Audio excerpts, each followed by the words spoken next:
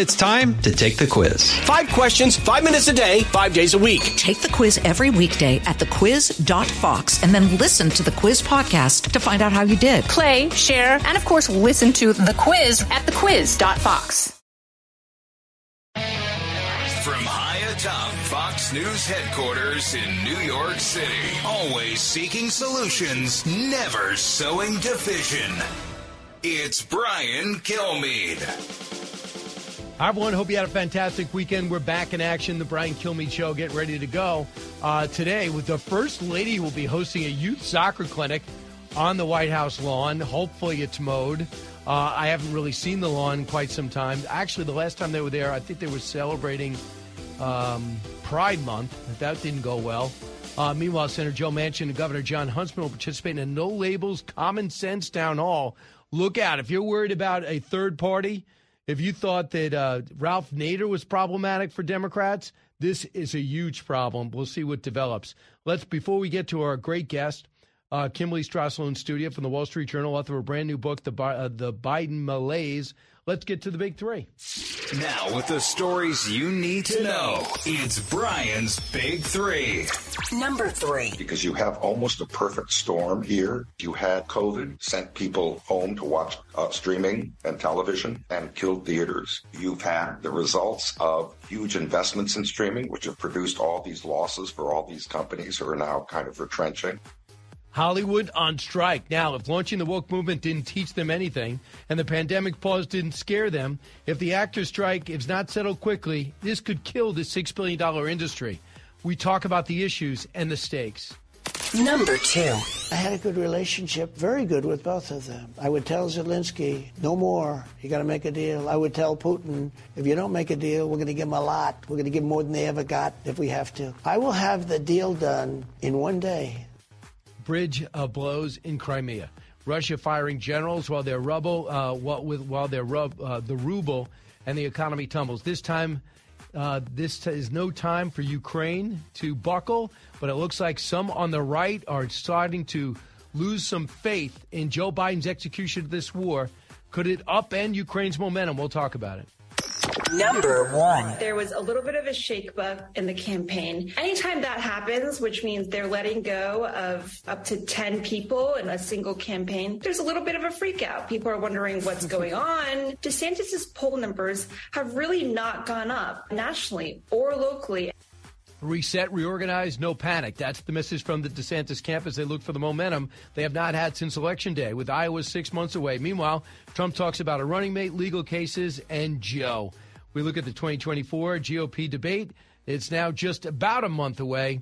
And let's talk about that with Kimberly Strassel. Kimberly, great to see you. It is great to be here, Brian. Congratulations on the book. Thank you. Thank you. What prompted the idea of doing this? So this is a fun book. It's making the comparison between the Joe Biden administration and the Carter administration. And, that's what prompted it, because at least from the outside, it just seems that there's so many, parallels, whether it's inflation, whether it's disastrous foreign policy, gas prices.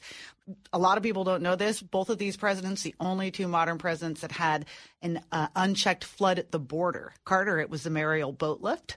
And now we have the Biden unchecked border crossings as well, too. But this was the fun part, is that I'm making the case in the book that is utterly unfair to Jimmy Carter. Because, one, he inherited a lot of the problems that he had. I mean, we were already in the middle of the great inflation in the 1970s. There had already been an oil strike. Now, he made everything much worse. But Joe Biden, that wasn't the case. We were just rounding the corner on COVID. All he had to do was sit back and let the economy roar back into action, and we wouldn't have the problems we had. And the border, we have a wall we paid for still laying in the desert. That's right. We had policies that were working down there, including Remain in Mexico, et cetera. He dismantled all of those. But the other reason is that he had all of the lessons of Jimmy Carter's time to learn what not to do. I mean, he was actually in the Senate when Jimmy Carter was president. And he also had the lessons of Reagan. And they ignored all of it, dismantled all of it. Jimmy Carter didn't have all that. He didn't necessarily have the Milton Friedmans of the world yet to kind of point him in a different direction from some of the mistakes he made. Joe Biden did, and he ignored all the things we know. Where do you think he is? A lot of people thought Jimmy Carter was still going to get reelected, even though Ted Kennedy made a huge challenge at him. Do you think the parallels will happen again? Do you think we have RFK, not Teddy, who's got 20% of the vote? Do you think there's going to be some other active governors doing this? It is astonishing to me that no one has challenged Joe Biden. It's crazy. I mean, he has some of the weakest polling ever. And obviously we had Kennedy do that back in 1979 as well, too. It didn't work out in that case. But Jimmy Carter was more popular than Joe Biden is now, even with all of his problems. So this is a big part of the book as well, reminding everybody what came after Jimmy Carter. There was a huge backlash to his presidency, and the Republicans were smart enough to nominate a guy who really knew how to capitalize that. And Ronald Reagan didn't just change one election. He changed a generation of voters. Right, and he came up. He almost got the nomination from a sitting president, Gerald Ford. Mm-hmm. Then he kept his powder dry to run again in 1980. But we're already looking on the right, something we've never seen before since Grover Cleveland. And I wasn't getting the Wall Street Journal back then. I have no idea how you felt about it. But let's talk about Ron DeSantis if we can, and we'll go back to the book because you're going to be here an hour. Yeah, absolutely. So that'd be great. So. For Ron DeSantis, there's a little bit of panic. He's made almost no progress, a solid second, but losing a couple of points here and there. I don't necessarily think that he's done poorly, but in terms of his organization, he's thinning out, farming out, and he feels like he's spending too much. Yeah, I think that they hired too many people. That seems to be a big question. They also seem to be spread out a little too thin across too many states. And you've been hearing this in some of the stories that he is attempting to now refocus on Iowa because obviously, as we both know, that is going to be crucial. Mm-hmm. He's going to have an enormous showing there to then get some momentum and go on. But look, I think, Brian, one of DeSantis' bigger problems is I don't think he's defining himself well enough. I think he's chasing Trump voters in some ways. And I'm not quite sure that's exactly the way to go about it. A lot of Trump voters are very dedicated to the president, and it's going to be very hard to peel them off. But, there's probably about 70% of the party that don't fall into that category. You think so? I think so. You think 70% of the Republican Party is not in Trump's camp yet? I totally believe that. I think that he has about the same base of support that he did last time, maybe a little bit bigger. And if you look at the primaries last time, he always came in around 32, 35%. Sometimes 40. It might be 40 now. But that's still a lot of the party that's unconvinced. Here's what Ron DeSantis said about this, why Trump continues to lead. Cut 12. Yeah, look, I think at the end of the day, the Bragg indictment just elevated him. And it wasn't so much that people were doing it because he was indicted. I think a lot of people, including me, believe that it was a miscarriage of justice. Alvin Bragg ran for office saying he was going to indict Trump. That is not the way the rule of law works. You don't say, find me the man and I'll find you the crime. So I think there was a lot of sympathy. You thought, and then the next one came, and then there could be two more coming. Well, DeSantis is right. I do believe that has been a big help for President Trump. And the documents, too? Yeah, because, look, a lot of people rightly look at this and they feel that there's two standards of justice at the moment, and that the natural reaction to that is you support the guy who's being unfairly targeted. So that probably really is helping Donald Trump. Also, the other thing is I think we need to think of it this way. He is essentially the incumbent president, right? So he starts from that level. It's sort of like Joe Biden. He might have lost last time, but we haven't had this situation in quite some time where we have a former president who lost and now is actively running for his party's nomination again. So, yeah, we haven't seen that. So he went on to say, what about the polling? Here's what he said, cut 13. I had gotten a lot of coverage in the aftermath of the midterm election. We always knew with these national polls that was a sugar high. Wasn't anything we were too concerned about either way. But what we found is the more I'm out there, the more support we get in these early states. And it is a state-by-state primary. And so I think it would be political malpractice to be running for president fixated on national rather than Iowa, New Hampshire, South Carolina. So that's what we've done. You can make up ground, and we are making up ground in all those states. That is not really going to be reflected in the national poll because they're such small states that you're not going to end up doing that. What do you about his school of thought? We have had, I think it was a couple weeks ago, a Marquette poll that came out in Wisconsin showing them absolutely tied in the state. So I think that goes to my point that there's still a lot of people that are unsure about Donald Trump. And it depends state by state. But if he's going to try to spread that money out across all of these states, New Hampshire, South Carolina, Nevada, it's going to be hard for him to make up ground in each place. I think he's going to have to focus. Does he have you picked a candidate? I don't pick candidates. You're not going to. Well, do you have a projection? It really depends on whether or not we get up close to Iowa and a number of other people take a look at their own polls and decide to drop out. Look, if we're going to have a field the size that we had in 2016, Donald Trump has it sewn up. Absolutely. Because it'll just be him and that base of support, and then everybody else will split it. Now, I think that if in fact some people that are lower polling do drop out, I think you could have a DeSantis-Trump race. Or I still think that there's a chance for some other people to break out. Vivek Ramaswamy, Tim Scott, they're getting some notice too. And especially if people feel as though DeSantis isn't going to be the horse that carries this, I still think there's room for some real movement. I think one of the things that people don't give enough credit for Trump's surge is Joe Biden. Mm-hmm. Instead of Joe Biden being the candidate, people have watched him do the exact opposite of President Trump. And they're saying, well, we tried. Well, maybe that was a little bit better than we thought. Well, maybe foreign policy wasn't that far off. Maybe building the wall did make a lot of sense. Why are you building a wall between Finland and Russia, but you can't build one between the U.S. and Mexico? Are you crazy? Mm-hmm. So you might not all of a sudden people are kind of waking up out of a hangover and saying, well, some of this stuff really wasn't that crazy, and the economy was friendlier, especially as small business people. Do you talk to small business people? They really feel like they're under attack. Oh, absolutely, especially with regulations. Yeah. I mean, every single federal agency is now in their backyard going after them. Taxes, and just the general look. If you're a small business, if you're a big business, you can maybe make your way through high inflation. You've got reserves, right? You can close some stores here or there. If you're a small business, you got what you got, and you're facing prices that are, in specific industries, 20% higher than they were a couple of years ago. You can't get anyone to come work for you, by the way, because we paid people for so long not to work. So it's terrible for them. And I think you're right. It's like that old Ronald Reagan line, which was so effective. Are you better off now than you were 4 years ago? And right. A lot of people are looking and saying, wait a minute, I felt a lot better when Donald Trump policies were in place. But we didn't have the 4 years between when Reagan said it. Mm-hmm. And now we had 4 years between he said it. And you look at Joe Biden and you see him withering before your eyes, and you see Trump, and whatever you think of him, there's not much of a difference, really. I mean, I can't tell any difference.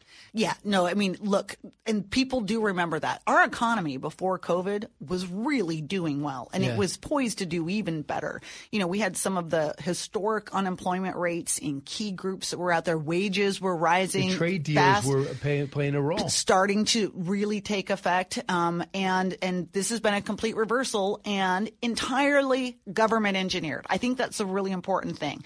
The Biden administration can spend all the time pointing its finger at Russia, and these supposed Putin's inflation. Come on. No, this was a decision to spend money. I forgot about that. You remember that? Putin's inflation? We spent way too much money in Washington. They were warned not to do it.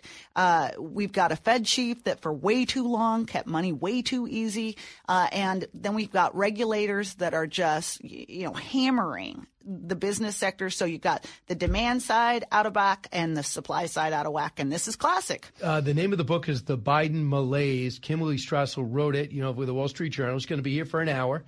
So we're going to come back, take a break, and come back with more on 2024 and the war in Ukraine. I don't know if you guys have heard yet, but we woke up to the news that through a drone attack has blown up the Crimea bridge that the Russians took so much pride in announcing after they just stole it from the Ukrainians after Khrushchev gave it to them. And the train rolls with military equipment. That's bad. But the good news is the bridge is blown up. We'll talk about that and the war and so much more. Don't move. Learning something new every day on the Brian Kilmeade Show. Fox News Radio on demand on the Fox News app. Download the app and just click listen. When you swipe left, you can listen to your favorite Fox News talk shows live. Swipe right for the latest Fox News Radio newscasts on demand. Fox News Radio on the Fox News app. Download it today.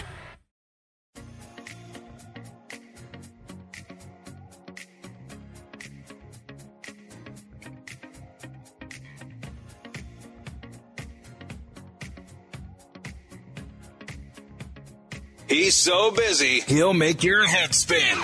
It's Brian Kilmeade. No, I mean, we've made very clear that we're not in this to be spoilers. We're in this to give the majority of the American people who feel that the major two parties are failing them a third choice, both in policies such as we're going to release in New Hampshire tomorrow, but also possibly in a third candidate. And we've been very explicit, and we're just watch us. So that, of course, is Joe Lieberman, one of the founding chairmen of No Labels, which is supposed to be a bipartisan group that might be rolling out presidential candidates, a presidential ticket, as Joe Manchin and Governor John Huntsman are going to be in New Hampshire today announcing their party, the leaders, and what their approach is. Kimberly Strassel in studio. Her book, The Biden Malaise, is now out, so you can go grab it. You know Kimberly from Fox News and also Wall Street Journal. Kimberly, your reaction to this No Labels movement? You know, I'm kind of person, Brian, I think competition is great. The more, the merrier. Everybody gets in. That's a classic aspect of the American system. And it's interesting to me, Democrats are completely freaking out about this, kind of operating on the assumption that if there were a ticket, it would automatically hurt Joe Biden. I don't know if we know that. It would really matter on who got the top of the ticket in the end and who was the running mate and how attractive they are. Now, my overall view is that we very much have a system, electoral system, that is really only geared for two parties. And we've never really had a successful third-party bid in the past. Closest we got, maybe in modern history, Ross Perot. And that was a little bit of a different situation. But, bring it on. If there really is that much dissatisfaction, let the chips fall where they may. So Governor Huntsman did not have a lot of success when he ran for president, was out single digits. And Joe Manchin has got his hands full trying to keep that Senate seat. He's losing by double digits to Jim Justice. So he might be saying, hey, you know what? I could either retire or give this a shot. What do you think? Well, and wouldn't that just be justice? In that the Democratic Party has been so mean to Joe Manchin over the years. Think of the pummeling he got when he rightly said, look, people, I just cannot sign up for that level of spending. People were showing up at his houseboat, protests. Oh, absolutely. He got jumping on his car. Yeah, snubbed. By the way, too, he finally did agree to go along with this Inflation Reduction Act, and what he asked in return was a permitting reform bill. They didn't give it to him. They ended up then coming up with some provisions in a bipartisan bill. I still don't get that. But he blew that. Yeah, he did. He should have demanded it before he ever gave his vote. But so now he's looking back home and he says, well, the route there doesn't look so good. Maybe it would be just as much fun to run for the presidency. Now, I just don't believe that Joe Lieberman could possibly say, I will only do it. If we're going to be a spoiler, I won't do it. No one's going to know what's going to happen. You get in the middle of it, you're just going to pull out? Yeah, how are you going to do that? And I believe, too, once you get organizations like this, they're talking about spending tens of billions of dollars getting a no-labels spot in each state.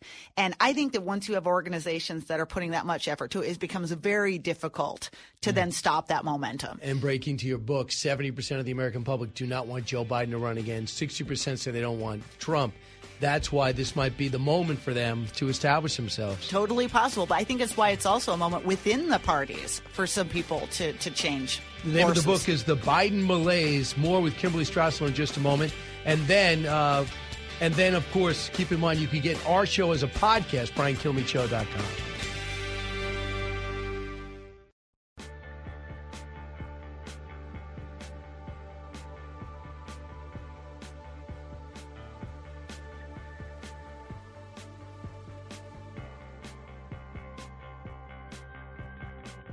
Information you want. Truth you demand.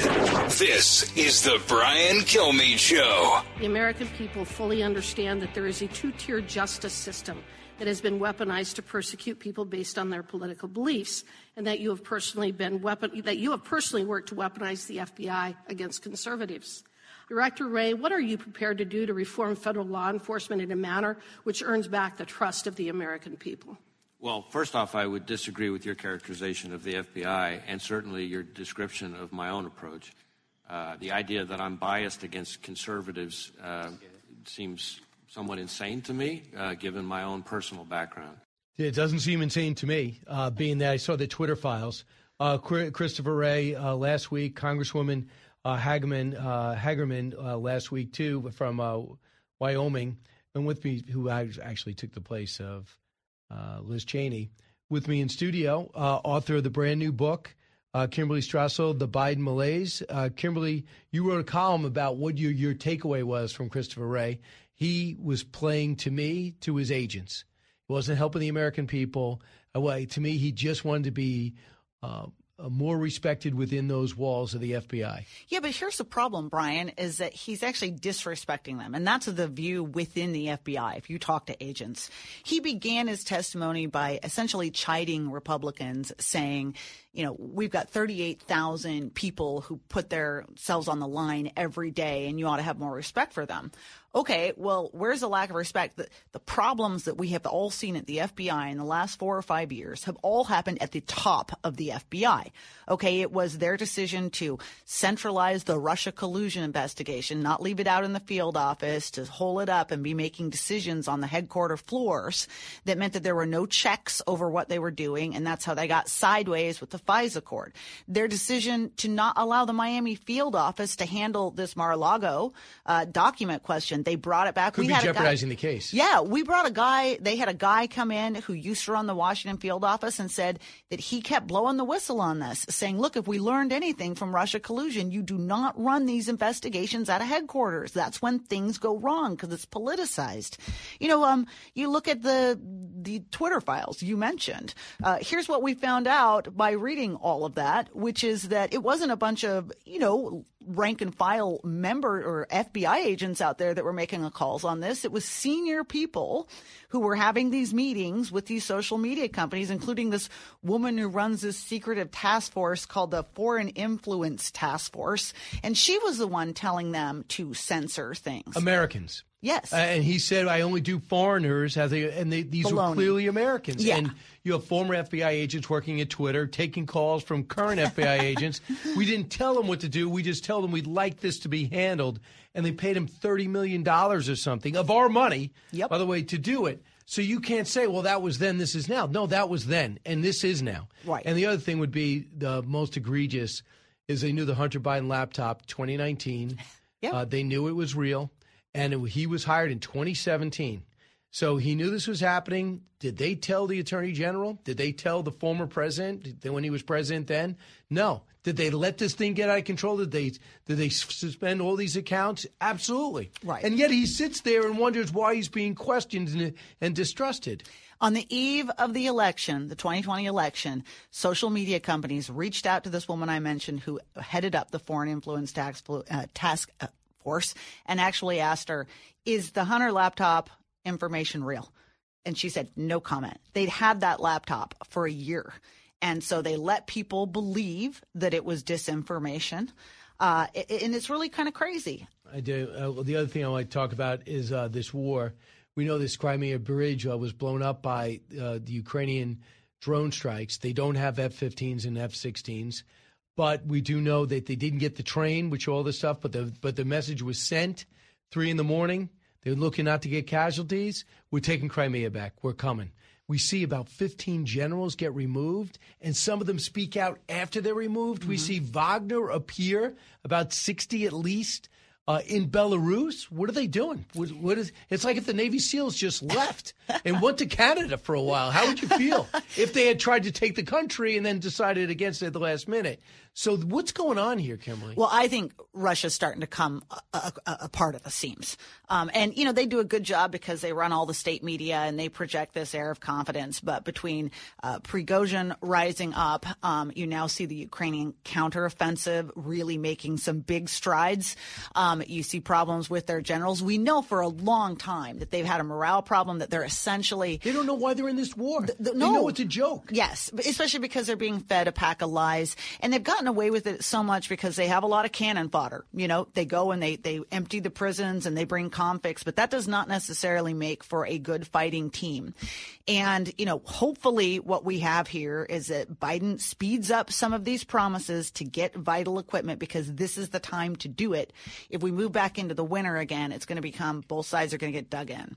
A couple of things. He can't keep saying we're going to stay as long as it takes because Ukraine is getting destroyed by these rockets and these drones that Iran is supplying. And yet we punish Iran by having talks with them about their nuclear program. So they're not even getting any message. So listen to Jake Sullivan. He's doing a Barack Obama, who is brilliant at this, always blaming the previous administration. Listen to Jake Sullivan yesterday. Are you guys out of ammo? Cut 23. When we came into office, we found that the overall stocks of 155 ammunition, which is the NATO standard ammunition you use for artillery rounds, was relatively low. But more importantly, Jake, we discovered that the ability to mass produce that ammunition would take not days or weeks or months, but years to get to the level that we needed. So President Biden ordered his Pentagon to work rapidly to scale up the ability of the United States to produce all the ammunition we could ever need for any conflict. We have not heard anything about that. We also have not heard why Taiwan is waiting 2 years to get their $33 billion worth of military equipment they wrote checks for. You want to know why this is so disingenuous? If you really had an administration that, if you're going to believe this notion that they came in and everything was a mess and they decided they were going to double down and fix it, where are Joe Biden's defense budgets reflecting that priority? Less. Yeah. He's put forward defense budgets that every year don't even match inflation. Okay. We are now getting to a point where defense spending as a share of GDP is going to be as low as it had been almost at any time in history. And we have a situation where we don't have any competition among defense manufacturers. In the 90s, they consolidated and they thought it was a good move. Obviously, smart people were wrong. And there's no competition. And now you have to give these guys, and they say, well, right now, I can't go and start building out and then have another president come in and say, no, we're not doing that. So I need a commitment. I need a 10-year contract. So let's give it to them. You know, Republicans would sign off on this, Kimberly. Yeah, that's right. We need a way new system of commissioning a lot of this stuff and contracting for this stuff. And this is now becoming a big discussion in Congress. How do we do this? Because these guys are not, as you say, they're not going to put a lot of money into expanding their factories if they aren't sure that they're going to have that contract a year from now or 2 years from now. By the way, the other reason we want to do this is because it's more cost efficient for American taxpayers. Yeah. Because when you do those longer contracts, you work deals for the federal government. But when we're doing it year to year and we're doing it in the context of nobody knowing what next year's defense budget's going to look like because there's no solid commitment from this White House, that becomes a real problem. The ATACMs are going to go. Are you for that? Yes, they should have gone a long time ago. A lot of this stuff should have gone a long time ago. France says you can have hours. Now Biden's saying, well, maybe we'll send hours. Well, this is just the system over and over with Joe Biden. Is it, he gets all this credit for standing strong on Ukraine and leading this international coalition. Here's my complaints. One, everything he promises to do, he has to be pushed into doing it, and then it comes months too late. And two, the guy still has not done a persuasive job of explaining to the American country why this war is in our interest. Not Ukraine's interest, not Europe's interest. It's also in their interest, but in our interest as well, too. Because we have a couple of enemies in this world, predominant enemies, China and Russia. Russia has become the junior partner of China. I get that. But this is a proxy war with China. They are watching everything we're doing, seeing what we're capable of, and seeing what Russia can't do. They've lost 200,000 people. They've lost 50% of their military, maybe more. And what's our expenditure? Less than 5%? That's right. And, yeah, we have done more to, via Ukraine, degrade Russia's conventional military than we have managed in years and years. And at a fraction of the price. Ineptness. That's right. And suddenly, this is a very weak adversary over in the far end of Europe. And as you said, that sends a message to China as well, too. In your book, Biden's Malaise, do you cover foreign policy? Yes, absolutely. It's interesting. I make the case that Jimmy Carter's presidency really ended in the beginning of 1980 when he tried the Iranian hostage rescue, and it was just a disaster. Joe Biden, if you look, and we all know this, his poll numbers started to take a complete dive. Terminal. After Afghanistan withdrawal, which, by the way, he was advised not to do by his top generals and everyone around. He did it anyway because he's very arrogant. These two guys are similar in this regard, in that, multilateralism, kind of projecting weakness in the world, not wanting to be a leader. And that has really diminished the country under both of them. Well, I would say, too, that the military doesn't respect him and the feeling's mutual. And they know that. And they've always known that. He'd be the one in the Obama meetings talking down the military. Don't believe your generals. This is not true. In Obama's ear wasn't helpful. No, not at all. And he's never been shy about that sentiment. He has some weird resentment, which I think has to do with his son's own service in the military.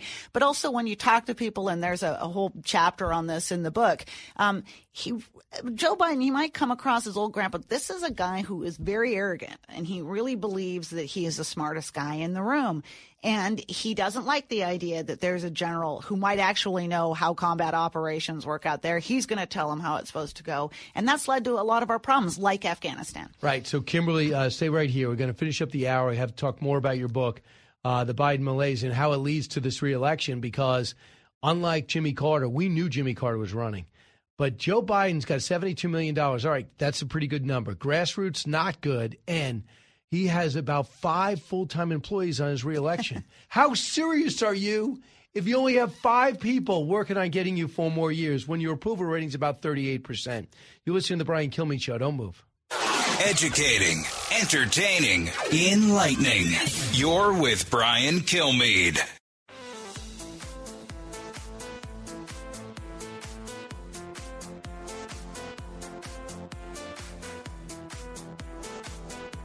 From his mouth to your ears, it's Brian Kilmeade. We've got no answers. That's not surprising. The Secret Service is a troubled agency. It's long had challenges. It probably needs new leadership. I take this very seriously. I mean, what if this was anthrax? This is supposed to be the most secure building in the world. Yet the Secret Service closed down this investigation after just a few days. It's my understanding they barely conducted any interviews. I don't think they interviewed the president's son, who's a known cocaine addict. This is like if Hamburglar lived in the White House and all the hamburgers disappeared, and they said they didn't have any suspects or no one they could question. They know who went through those doors, so they can interview them as well. If the president were really serious about it, he could demand everybody that goes through those doors submit to a drug test. You can use hair testing samples and identify anyone who's used cocaine in the last few months. Those are the steps you would take if you took this seriously. This just seems like another Biden cover-up. Kimberly Strassel here. Her book, The Biden Malaise, is out, but I want you to comment on this bizarre situation where you have cocaine found in the White House in a cubby. The key is gone of that cubby, the door, but in it, we basically gave up after 10 days trying to find out whose it is. Kimberly, what do you think of your thoughts about this? The Secret Service owes the nation so much more of an explanation in this. If you really are saying that you can't find it, explain exactly why and what exactly is the missing security apparatus that you needed. What did you learn from this? Right? I mean, tell us, because that's insane. This is an area outside of, one of the more secure areas of the White House. Why aren't there cameras everywhere? Why don't you have a record of exactly who was using those cubbies? Why is this? If you really can't find it, then explain to us why, what you did wrong and why we can't. One thing I don't hear anybody ever say, Donald Trump's drunk or on drugs. He doesn't do it. No. Nor his family. Right. If this was happened during the Trump White House, CNN wouldn't have any other story to cover, including the war. For weeks. And number two, and they would suspect Don Jr. or somehow, why is the president up at 2 a.m? Maybe this is it. And this would be nonstop. I watched all the Sunday shows. Shannon Bream was the only one to bring it up. Yep. And the media, think about it, in the very beginning went to such efforts to initially suggest that this was found in some highly trafficked area, not an important part of the White House, as if any part of the White House isn't important. So first we had that. Then they had to admit that, they were wrong. And actually it was in a different place than they initially reported. The entire effort since this story broke has been to minimize it. No one's asked the obvious and simple question. Look, we've got a presidential son who has a history with this. Should we even ask that question? Right. He recorded most of it. Kimberly, looking at your book, was there a sense, besides Ted Kennedy's challenge at Jimmy Carter, was there a sense that he shouldn't run for re-election among the Democratic Party? Because I was not politically aware then. And do you think that the sense that Joe Biden shouldn't run for the party. He's only with the American public, not with the party. You know, it's actually really remarkable. Carter, it was interesting. People talk a lot about how he was a humble man, an honorable man. I actually believe that to be true. But he also fundamentally didn't think that the polls reflected anything he was doing wrong. He thought that there was a problem in the country. By the way, a horrible mistake. That's how we get the malaise speech in 1979. Remember, where he's essentially never uses the word. Yeah, he never uses the word, but we have crisis of American confidence. And he's essentially saying, you people need to buck up. And if you would just kind of get your act together, this country would work. And people understandably didn't really appreciate that. Yeah. But that was a kind of attitude going forward. He understood that there were problems. They did try to do a reset. It was way too late for that. But, you know, he went in, he thought he was going to get reelected. And I think he was even a little surprised when he got that challenge from Kennedy. I do remember, I mean, they were up until the last day, Ford started surging, almost beat him the first time. And when always people point out who can come out of nowhere, they always point out to Jimmy Carter. Yep. Nobody thought he was going to win, and he knocked on doors and dealt with the Iowa winter and did what he had to do. But now when you look at this president, one of the things they say and what he tells people is, I'm the only one that can beat Trump. Where does he get that? I think it's the only thing he can tell himself. I mean, look, he did do it once, okay? But let's remember how narrow that was, how divided the country was. 10,000 Arizona, 15,000. Exactly. Now, I will give Biden credit for one kernel of an idea in there, is that I think he has a better shot of beating Trump than, say, Gavin Newsom or J.D. Pritzker or some of the people that are truly on the progressive left. More notably and outwardly so than Biden. Okay, I don't see that there's actually much difference given how Biden is governed, but he does have the ability to come across as old Scranton Joe. I think this would be different if they would simply go back within their party to some more reasonable, non-progressive people. Then I think they'd even better shot of beating Donald Trump. If there was a Joe Biden on the right who was failing this after once, there'd be 6 people running against him. Yeah, this guy's failing. You saw he can't leave the stage. You saw he gets lost in all of his copy. You see that he refuses to do press conferences. You see he refuses to do interviews. That's not the president the American people deserve. And that I'm kind of speaking for myself there a little. Yeah, no, absolutely. And you look back at that field when he ran, he was the guy that was to the most right on the stage a lot of the time, but it wasn't very far to the middle. Right. They realized nobody else could win if he just kept his mouth shut and stayed in his basement. Right. The Biden malaise. Kimberly Strauss, congratulations. Go out and pick it up. Thank you. Thanks, man.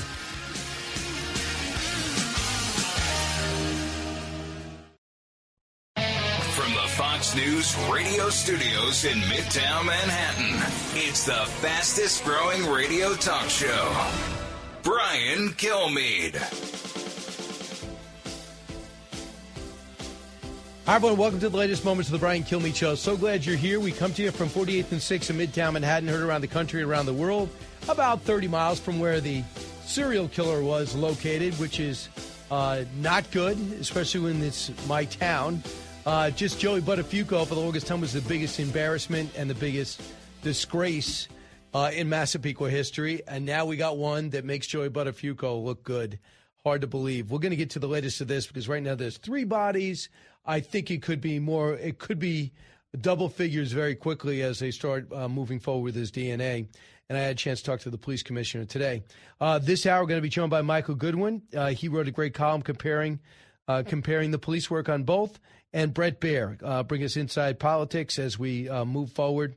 As we move forward with 2024, now we have 6 months until the first caucus, first competition, and we have just about a month into the first debate. So let's bring in Michael Goodwin right now.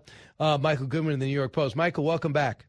Good morning, Brian. Thank you. I love your contrast between Christopher Wray and what he told us and between what happened on Long Island and what they revealed to us. So they have a relentless pursuit. I'm sure there was some mistakes and missed opportunities. Relentless pursuit to find this serial murderer who was about to strike again when he was going after some woman in a park, which is also about a mile from my house. And they take down this 6'6" behemoth architect in Manhattan. He's been doing this for 25 years. And then you compare it to what Christopher Wray told us, which was nothing. And I think he's been a terrible leader of the FBI. What a disappointment. I agree with you, Brian. It's as I say in the column, it's a bit like the good cop, bad cop, only in real life, and you see the consequences of good police work versus bad police work. And the good police work, as you mentioned, is of course the Long Island, the Suffolk County Police, who, long after the trail went cold, they found a way back in. And I love the fact that in the end they have surveillance teams around the suspect, and he puts a box of a pizza box in a public trash can in New York City. And they are following him so closely, they go and get the pizza box out of the trash can and test it for DNA. And it's on there that they find a DNA match with a hair found on the carpet that rolled up one of the victims. And this is the DNA match. And then they have 1,000 other things that they've picked up, his burner phones and searches and all of those kinds of things, witnesses talking about his car. So all of these things, but this is real dogged police work, and it's why most Americans love their local police, want more of them, trust them. And then on the other hand, you have Christopher Wray and the FBI, which is now being reviled by more and more Americans and distrusted. He was confronted by a poll showing that only 37% of the country has a favorable view of the FBI. Imagine that, 37%. He brushes it off. Oh, it's a poll. He sits there nonchalantly as though we're the FBI, trust us. That doesn't work anymore. That's not the age we live in. You've got to earn that trust. You can't fly on the vapors of your history. You've got to earn it every day. He doesn't know that. I just feel like he was kissing up to be more popular in his building, and not and just say I went out and I stood up for everybody. He talked about the picnic and the people that sacrificed their lives and their time and the family. There's nothing to do with this. Everybody knows 38,000 people doing a lot of work, a lot of places. The question is, are they off track? Are they political? Are they being run by the Department of Justice? And was it this Department of Justice? They weren't being run by William Barr, I'll tell you that. They were not weaponized to help Donald Trump. And you can't hide in Christopher Wray's case that he's a conservative Republican appointed by a Republican. Like David Souter, who ended up being the exact opposite of a conservative. Right. Christopher Wray has been the exact opposite of one to clean things up as a Republican picked by a Republican. Well, and you can tell that, Brian, by just listening to the questions, the tone of the questions. It's the Democrats who are protecting him. They're protecting his censorship programs that they have with big tech. That was a big issue in that hearing because of the judge's ruling in Louisiana that the government can't do this. It was later stayed. But they're still censoring viewpoints based on, harm or malign foreign interference. So if you criticize the American involvement in Ukraine, you are somehow supporting Russia. Not that you're helping, not that you're an American concerned about your own country. If you take the point of view that somebody can say that makes you a Putin stooge, then the FBI feels the right to censor that. The same with the COVID shutdowns. Hunter Biden, of course. All of these things. And Christopher Wray has no answer. He doesn't.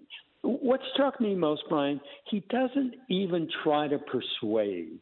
He comes there acting like he has to be there. He's got no alternative.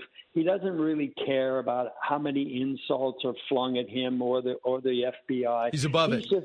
He's just going to let 5 minutes per questioner. I'm going to endure this. I'm going to smirk. I'm going to smug. I'm going to, kind of drop my shoulders and sigh, and then I'll be gone, and they won't see me for another 6 months probably. That's his attitude. He doesn't explain. He doesn't defend. He doesn't try to make a case for himself.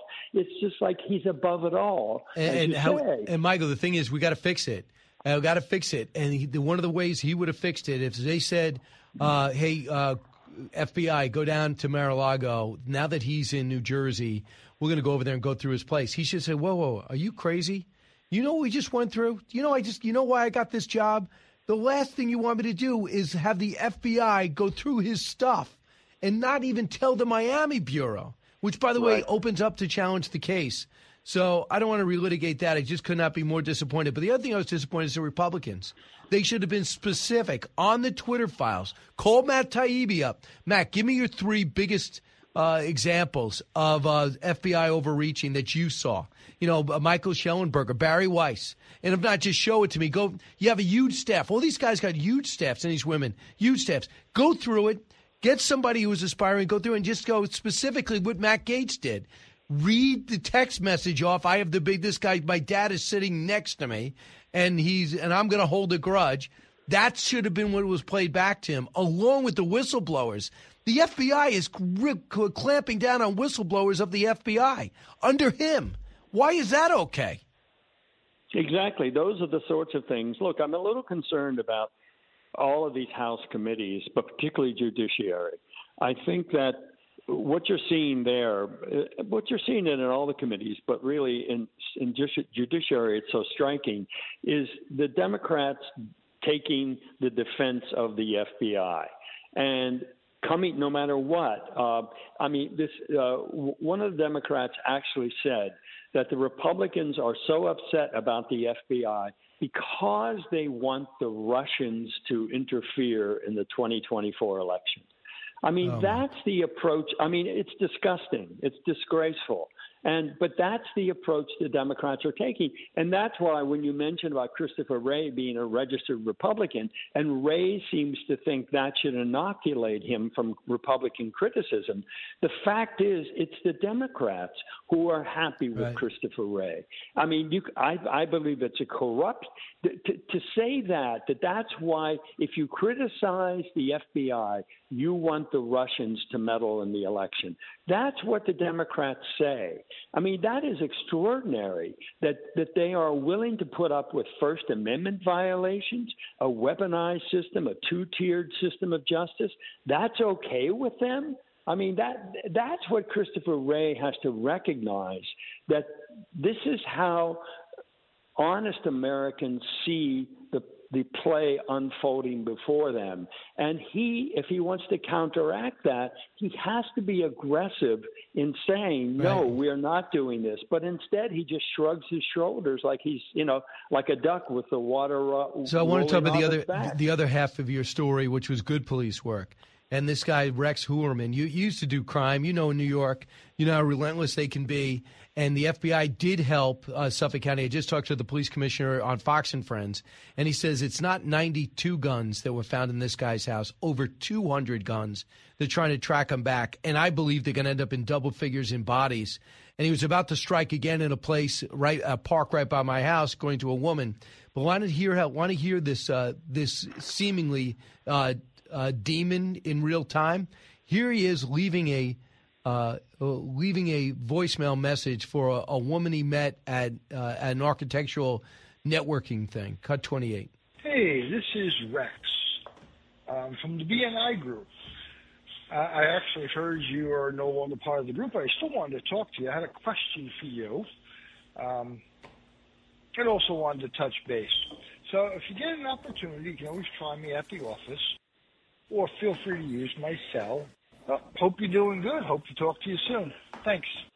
Sounds totally normal. Here's what she said about it. Cut 29. He asked me if I knew about the Gilgo Beach murders. And back then, I was like, he's just from that area. But now I just see it as a serial killer kind of just putting it in somebody's face. What a nut, right? Yeah. No, the police searching his home for trophies of the dead. That's pretty sick stuff. And now that whole block has been just taken over, and they're going to raid that house, and this is going to go down as like a Joel Rifkin. People are going to know this forever. Just your thoughts about where this is heading? You think we're going to be talking about this getting much bigger? I do, Brian, because the number of bodies, I think, total found there, 11, I believe, or was it 13? But I think there are 11 women. Yeah, okay. And there was a toddler and one male.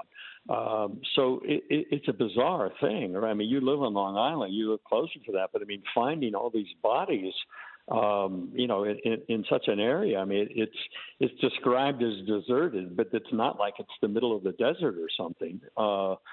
Suffolk County is exploding with population these days. So it's a very weird story. I mean, there are these people among us. There always have been. There always will be, kind of a Jack the Ripper mentality about these people.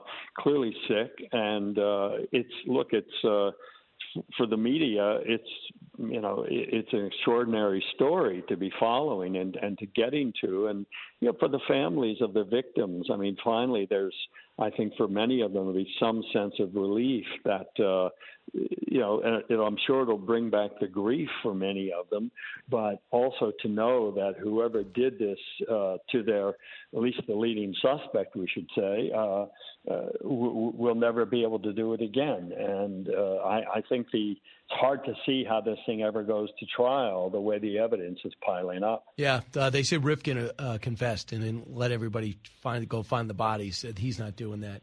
We'll follow it. Michael Goodwin, New York Post. You can follow him at @mgoodwin_NY Post. Thanks, Michael. Always a pleasure, Brian. Thank you. All right, we're going to unwind 2024 in a moment. We can take your calls, 1-866-408-7669. You saw Ron DeSantis over the weekend. You see he's going to be on CNN tonight. He's going to be going to NBC right after that. He's doing something I've been saying he should do because he excels at. Go in front of people that really don't like you and let them challenge your record and you, because you're great at defending yourself. We've seen it. So, and I don't think he's done yet, but I just think you also got to give a tribute to Trump and his team. They seem to be playing this extremely well. They know how to lead. Let's see how it goes if they start tightening this thing up. But right now, it's only lengthening it. But I do not think Ron DeSantis is done. I'll talk about that with Brett Baer and so much more. But your call's next. You'll listen to the Brian Kilmeade Show. Newsmakers and newsbreakers. Hear it first on the Brian Kilmeade Show. A talk show that's real.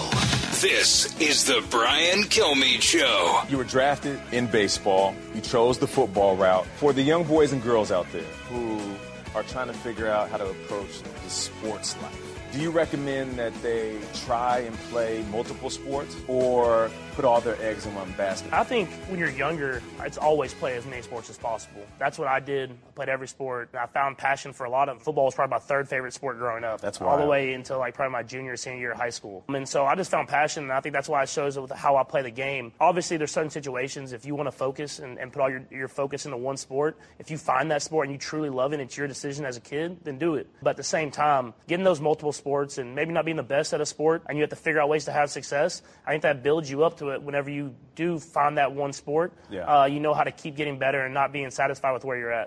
Patrick Mahomes was known as a great baseball player. His dad was a professional baseball player. He was in and around the Yankees and all these other professional teams. That gave him the mindset, but the athletic ability is unbelievable. As you know, he keeps getting better. Now he's got 2 Super Bowl victories. The other major story happened yesterday. Miami announced Lionel Messi will be their new forward, and I sense he'll be a starter. He is the reigning, I think he's 8-time football of the year. That means best in the world, not best in a country, best in the world. He was introduced to Miami. He got slowed down because Miami's skies open up once a day, maybe 3 times a day. So they packed the stadium just to see him walk out, get a jersey from David Beckham and the owners, and then walk back. Here he is. Here is Jorge Mas. He is the Miami owner. Cut 35. Here's the introduction. I would like to introduce to you your number 10, Inter Miami's number 10, America's number 10, the best number 10 in the world, Lionel Andres Messi. So I think he was thrilled a little. It was just funny to watch him walk out there. And I just was seeing a quote from Wayne Rooney, who was maybe one of the best forwards England ever had when they came here. Now he's coaching here with the DC United. He goes, you're going to find the league tough because of the travel and some of the road games and hostile environments. I agree. I mean, it's not up to you to, hostile environments is one thing. You're used to being vilified, especially when you're on the best team and you're the best player when you go on the road. But the travel is tough. They have 2 divisions in the MLS, and you literally are crisscrossing the country, and you're playing 2-3 games a week sometimes. So that'll be it. But they'll be smart about it. I don't think they'll be playing them a whole game right away. I think they'll be preserving them. I think you got to play them a little bit, because if you're going to pay $4,000 for a ticket that costs $40,000, I think if Messi doesn't play and he's healthy, I think that'll be an issue. But I think that most likely that's got to come from the player too. When we come back, I'm going to talk about 2024. I will not talk, and of course, anything golf that's on Brett Baer's mind. And I'm going to talk about a couple of things. When it comes to the money, it looks as though $72 million is a big haul for President Biden. However, the other thing is, inside those numbers, almost no grassroots support, which usually shows momentum. And number 2, we don't see much of a staff set up. We don't see offices set up strategic locations in battleground states. Maybe they just are so sure that they'll beat Donald Trump and that Donald Trump's get the nomination, they don't need to try. Man, would that be folly. You listen to the Brian Kilmeade Show. Busy Monday. So glad you're here.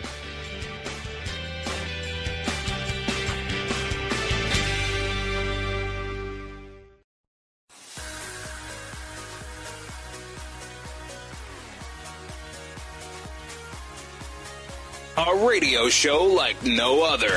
It's Brian Kilmeade. Do you see yourself perhaps with the Senator Tim Scott? I think he's a very good guy. We did opportunity zones together. It's never been talked about. It's one of the most successful economic development things ever done in this country. And Tim is very good. I mean, I could see Tim doing something with the administration, but he's right now campaigning, and I'm sure Tim and everybody else would say, I'm only interested in one. But Tim's a talented guy, and you have other very talented people. So the president's talking a little bit, and he was asked that question by Maria, like he's got the nomination already, but he has a reason to feel confident early, and it doesn't look, he's leaning towards not going to the debate. And to be consistent, he doesn't think Joe Biden should debate either. He said, why go in with a younger, smarter guy like RFK Jr.? He also said something interesting. He said, Ted Kennedy, I asked Ted Kennedy, who's the smartest guy in the Senate? And he told me, he goes, I don't like the guy, so I'm not going to tell you who it is. But I asked, who's the dumbest? And he said, it's Joe. And I said, Joe who? He said, Joe Biden is the dumbest. Now, we have no way to confirm that. Maybe Brett Baer, he's got a bigger staff. He could try to confirm that. He is host of Anchor Special Report. He does everything important, and he will be moderating the debate on the 23rd. Brett, welcome back. Hey, Brian. Good morning. Were you shocked to know that Teddy Kennedy gave that revelation? Yeah, I mean, this is told by the former president. Yeah. What do you say? We can't verify it. No, we can't. And who knows? But it's interesting to have people look back at Joe Biden's Senate career and the evolution. And actually, I think what's most interesting is to talk to people who will tell you straight up that, he's lost a step or 3. And he, is different in the way he presents himself as far as his time in the Senate and his time now as vice president and then as president. So right now he says the president of the United States, President Trump, said this about RFK Jr., cut 3. He's a very smart person, yeah. I know a lot of the members of that family, and, he's a very smart guy. And he's hit a little bit of a nerve. I think he really has. And a lot of Democrats I know want to vote for him. But again, if he's at 20% and if Biden has a big lead, number one, Biden can't debate him because he's not capable. And number 2, why would he debate him? For that reason, but also why would he debate him if he's probably got it locked up? I don't see RFK Jr., I don't see him getting the nomination under any circumstances. But a couple of things are going on. He only has President Biden only has a handful of staffers hired. I find that bizarre. And they say he raised $72 million overall, very few small donors. Why wouldn't he be staffed up by now? I think it's a great question.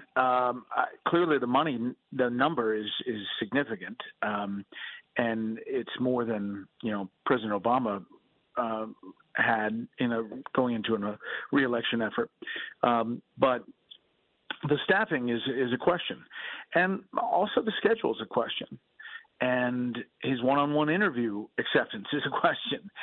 He has not agreed to an interview with us. We've asked, can you believe this? We've asked every week since he won the South Carolina primary. Really? And not one interview with Brett Baer? No, and we had it locked up to do the Super Bowl interview. We assumed that was going to happen as by tradition, but they decided not to do that. So I think that that will be interesting to watch. You know, if he's doing interviews. He hasn't done a lot of them. Obviously, they're not going to do primary debates. And how many events he's going to do where he takes questions, I'm not sure. Yeah, and what is he capable of doing? I know he could take some NATO questions international. They weren't the hardest. One of the questions that he wrestled with the most is, were you sitting by your son's side when he said you were? He doesn't sound like, in that situation, punctuation was perfect. Didn't sound like he was altered or on drugs. Is your son a liar then? Number two, do you know who Tony Bobulinski is? He said he met you at the Beverly Hilton, and you are the big guy that was receiving money from China. Do you think that's important for people to understand? No one's even interested in those questions, which I find astounding. Yeah, it is amazing. I mean, if you think about what we always look through the prism of what happens if it was the other way around, and this was, the Trump administration and the Trump family, and with these exact set of circumstances, how much interest would there be? I think there'd be a lot more. And I don't think we're at the end of this. I think they're still going to really try on Capitol Hill to get to the bottom of it. But as far as media interest, it is very low. Brett Baer, our guest. Brett, I want to talk about this guy named Donald Trump that is leading the pack. This is what Susan Page said. So oftentimes she's on your panel, Cut 9. Mm-hmm. They haven't taken him on. They haven't found a way to dent him. Donald Trump has not been dented by the process so far. He's been strengthened. We've seen Mike Pence not even qualify, at least so far, for the first debate. We've seen Ron DeSantis, as once pretty formidable standing, really fade in a significant way. He's now got a little bit of a staff shakeup going. So why should Donald Trump go to the debate? Why should he change his tactics? And how can these other candidates confront him in a way that holds his voters but takes him down? They have not figured that out. Do you know anyone that has? Have you seen a strategy yet to launch that would start to dent Trump? Not yet, no, because, taking him on head on or going into his realm of, the back and forth. Remember back to 2016 when Marco Rubio tried to go it that way, and it really didn't work out for him at all. I think that, we could be a couple of more indictments here, and yet each indictment, the numbers have gone up. So I don't think that's the way. I do quibble with Susan a little bit in that Donald Trump is exceptional in that format. He can definitely hold his own on a debate stage and command the attention. With a lot of people. He seemed to do great. And he actually, obviously would be the center of attention. He would be under attack, but he would be able to, I think, as we've seen in the past, kind of own the stage, potentially. And I just don't know if, as we get closer to that, he's going to miss the opportunity for, tens of millions of viewers watching that. He wouldn't need it if he was up exponentially, but he also, I think, relishes those moments. We'll see. He's going to have decision. He said something similar to me that he said to Maria that he hadn't made up his mind. But there would be a bunch of people on the stage talking about him if he was not there. And one other thing is that, each one of these events, an indictment, some big thing legally, every other candidate then for the next 3 days is asked to react to Donald Trump's situation. And then thereby talking about Donald Trump in a time when they could be pitching their own policies, their own thing.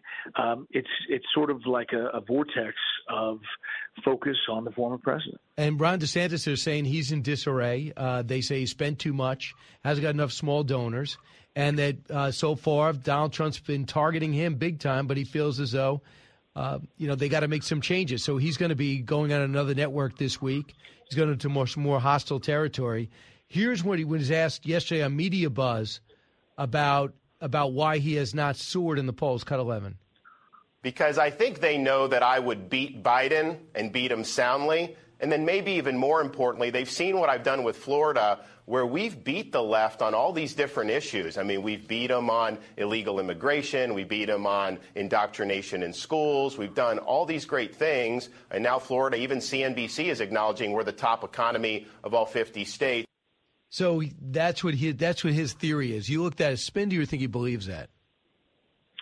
Yeah, no, I think he believes that. I do think that he spent a lot of time on a couple of issues that people questioned whether that was the right move. You could run on your record in Florida, but, there are some questions about the 6-week abortion ban. There's some questions about all his moves against Disney, whether they were justified or just stirring the pot to get attention in the anti-woke environment. And so it raised alarm bells for some people who thought maybe he was, the guy from the beginning. I think he's had a slow start. It's not to say that he's done. I think some of these articles that are writing his obituary politically are a little premature. That said, I do think that the Virginia governor, Glenn Youngkin, is probably going to get in this race. You do? You think so? Why? I think that he thinks that he could be the, adult in the room after, the Senate races in Virginia. If he manages to get it Republican and, has success there, I think that a late ad could be something that is like another not anti-Trump, but alternative to Trump. As a possibility. And so that's just my guess. If I had to do my own candidate casino, I would put more money on him getting in than not. Right. And we know that gambling is a big part of your life. So this does not surprise me at all that you're talking casino. Brett, I think it's so fascinating that Donald Trump is going to go on Mike Tyson's podcast. I cannot wait to hear it. I was listening to other networks speculate, like, why would he do it? I'm like, have you been paying attention to this guy? This is what Trump does. He has nothing's below him or beneath him or above him. And Mike Tyson's a friend of his, and I think it's going to be fascinating. Yeah, I mean, listen, he's doing things that are reaching out to different people that don't pay attention to politics, people that don't really pay attention to, the day-to-day political news back and forth that Washington's so obsessed with. I mean, he did the Nelk Boys podcast, that's my kids listen to, and I think he's trying to go different venues, but he's also sitting down for interviews, and you have to give him credit. He answers the questions. I know, and talking like a guy, he said he was going to sit down with you, and he did. Thanks so much. Hey, Brett, big week. Is there anything you want to promo? Well, listen, I just got back from the American Century tournament in Lake Tahoe. Had a great first day. If I could put 3 days together, we're going to win that tournament sometime. But Steph Curry was amazing. Had a hole-in-one. I was in the group ahead of him when he had the hole-in-one. And it was really fun. He made an eagle putt on the last hole to win the tournament over Marty Fish, and it was awesome. So, in fact, Brett, here's how it sounded. Actually, Allison was way ahead of you. Listen. Play. Boy, this is right at it if it gets there. How about that? Are you kidding me? Are you kidding me? And I believe it went in. You see him sprint up the fairway, right? Yeah. He ran the whole, 135 yards. And I was on the next tee box, and this roar goes on the hole behind us. And we thought, oh, he must have stuck it. And then the roar continued as he ran down to the flag, and we knew it was a hole-in-one. So it's a great tournament. It's a lot of fun. And eventually I'll put 3 days together. And we'll carry, and you'll let me break the story the next day, right? 100%. You'll give me the first interview? Yeah, definitely. That's all I care about. Brett, thanks so much, man. Talk to you later. See you, man. Bye. All right, 1-866-408-7669. We'll finish up this hour in a moment. You listen to the Brian Kilmeade Show. Brett Baer didn't win, but if I eventually believe that he will be the winner one day, like you do. Diving deep into today's top stories, it's Brian Kilmeade.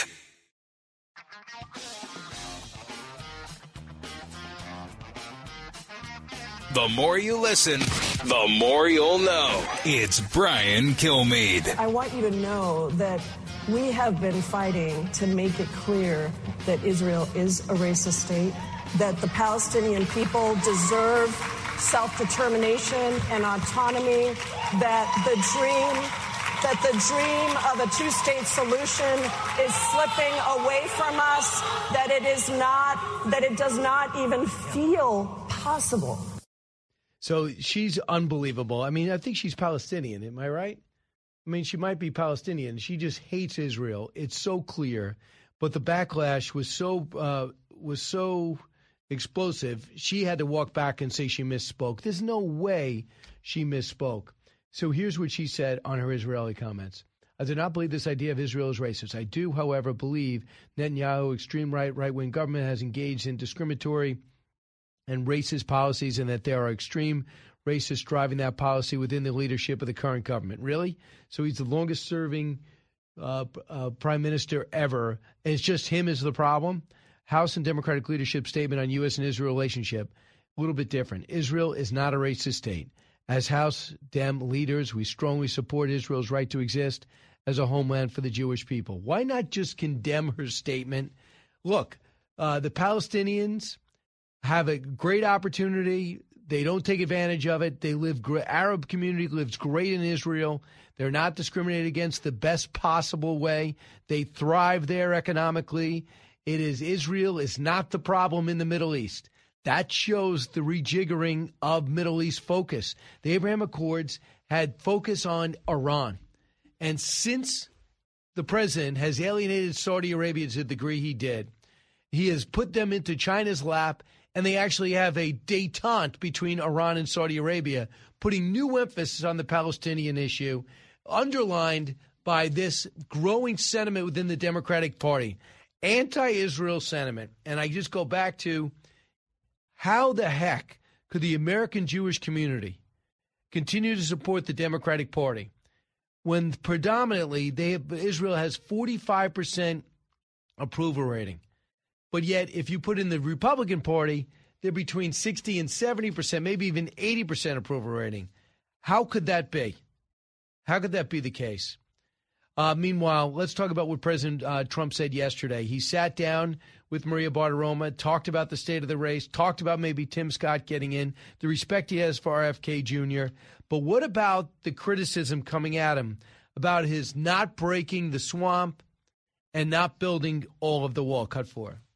I had the safest border in the history of our country. I built massive miles of wall and was going to put up another 200 miles. Everything was built. They just had to erect it. Would have taken 3 weeks, far beyond my statement about building a wall. I was way over. I mean, what we did was incredible. But between the wall and Mexico, when you say Mexico, I got Mexico. You know what? I got them to pay for 28,000 soldiers on our border. You know, people said, well, Mexico. Well, Mexico did pay. They gave me free of charge 28,000 soldiers. In a second term, will you shut down the border? Yeah, I will close up the border except that people come in legally, because we need people to come in. We want people to come in, but we don't want people coming in from mental institutions and from jails. Why has it been so difficult to get an immigration policy agreed upon? You have different viewpoints, you have different everything, but I didn't care about immigration policy. I didn't want anyone to come in unless they came in legally. But he also talked about chain migration and the folly with that. So he was on it. He thought he had to do a piecemeal because he did not have the majority of people on the same page. This is where I feel differently than most. I don't think either party wants this issue. They keep saying both parties want to run on this issue. Nobody wants to run on this issue anymore. It's poisonous. Fareed Zakaria, I didn't see the content of it, but they did a documentary on the need to reinforce our border and the dangers of leaving it open. So it's getting too big to even be political. It's too bad to say who gains. We all lose. We don't reinforce the border. From high atop Fox News headquarters in New York City, always seeking solutions, never sowing division. It's Brian Kilmeade. Hi, everyone. Welcome to the latest moments of the Brian Kilmeade Show. So glad you're here. 1-866-408-7669. We have a big hour. Bill Hemmer will join me for the last half hour from America's Newsroom, fresh off there. And Mikhail Zigar is standing by, a Russian journalist, author of War and Punishment. We want to find out what's latest from that war, what's going on, how tough it's to be a Russian journalist these days. So let's get to the big three. Now with the stories you need to know, it's Brian's Big Three. Number 3. Because you have almost a perfect storm here. You had COVID, sent people home to watch streaming and television, and killed theaters. You've had the results of huge investments in streaming, which have produced all these losses for all these companies who are now kind of retrenching. Hollywood on strike. If launching the woke movement didn't teach them and the pandemic pause didn't scare them, if the actors' strike continues and is not settled quickly, this could kill the multi-billion-dollar industry. No joke. Number 2. I had a good relationship, very good with both of them. I would tell Zelensky, no more. You got to make a deal. I would tell Putin, if you don't make a deal, we're going to give them a lot. We're going to give them more than they ever got if we have to. I will have the deal done in one day. There you go. Exaggerate in one day. Don't see how that would get done. Bridge blows up in Crimea. Russia firing generals while their economy just goes to rubble and the ruble hits all-time lows. It's time to stand with Ukraine, not against Ukraine, but Biden's inability to explain why we're there is fueling the distrust and doubt among Republicans. Number 1. There was a little bit of a shakeup in the campaign. Anytime that happens, which means they're letting go of up to 10 people in a single campaign, there's a little bit of a freak out. People are wondering what's going on. DeSantis' poll numbers have really not gone up nationally or locally. There you go. Where we go. Reset, reorganize, no panic. That's the message from the DeSantis camp as they look to get momentum. They have not had since Election Day. Iowa's 6 months away. The debate is 1 month away. We'll see if they could begin to change things around this week. But first things first. If you want to know what's happening in the war, we wake up this morning to find out that Crimea bridge was blown up. Sadly, the railroad tracks are still there, but drones were able to blow up the bridge that Vladimir Putin takes so much pride in. And we'll see how long they can withstand all this tumult in their midst and without the Wagner Group leading the charge along the way. And with me right now is Mikhail Zigar, a Russian journalist, author of War and Punishment. Mikhail, welcome back. Hello. Thank you for having me. No problem. How hard is it to be a Russian journalist these days? It's really hard to be independent, anti-Putin Russian journalist, because that would mean that you must live outside of Russia, because it's just impossible to stay in the country and to do a job. Right now, especially. What is happening inside Russia? Actually, the latest Prigozhin's mutiny was a huge blow towards President Putin, but still, the situation is more or less stable. I mean that it's obvious that for a year or two, he will remain a president of Russia, although the elites are already trying to figure it out and are trying to create a strategy of Russia after Putin. Wow, Russia after Putin, he's not ready for that, is he? Oh, yeah, that's crazy. He has been ruling for 22 years, and for many years that was a taboo, not to discuss, but even to think what can happen after he's gone. But now, obviously, all the members of Inner Circle, all the oligarchs, all the businessmen have to think of possible scenarios for his departure. But this has to be the biggest mistake any Russian has made in quite some time. To go into a war he didn't need to do, invade a country that was more than ready for him, he's destroying the infrastructure while exposing his own people with over 200,000 casualties, at least 50,000 dead. And now his economy is going backwards. The rubles hit new depth. It's hard to imagine a worst-case scenario. It's true, but at the same time, unfortunately, I think that West didn't use all the opportunities to use his weakness, because a year and a half ago, when the war has just started, most of Russian population were horrified, and everyone were opposing this war. And for most people, especially for the middle class, for the business elites, it was obvious that the war was his terrible mistake. But at the same time, the West started imposing sanctions not only against the oligarchs, not only against Putin's elites, but on every Russian, on the representatives of middle class, on most people who were trying to flee Russia and to fight against the regime outside, against those people who were willing to support Ukraine. So, unfortunately, many Russians who stayed in the country, or who had to stay because their bank accounts were blocked in the West. So, Russian society seemed to be much more unified than it was a year and a half ago, when majority of Russians were against the war. So let me ask you, did they ever buy that there were Nazis in Ukraine? No, I'm sure that the majority of Russian population didn't buy it any time, because Russian propaganda is very different from it used to be during the Cold War. During the Soviet period, the key idea was that we are better and the Americans are bad. But now the new strategy is completely different. Russian propaganda says that they are bad and we are the same. If they invaded Iraq, we can invade Ukraine. So they are not trying to prove that they are innocent. They are not trying to pretend that the war is justified. No, they are saying that's brutal aggression. But they are trying to prove that they have the right to do it. So if we just gave Ukraine enough to defend themselves right away, this could be a different story, and we're still being slow about it. I want you to hear what a Republican congressman, chairman of the Armed Services, said yesterday, Michael McCall, Cut 22.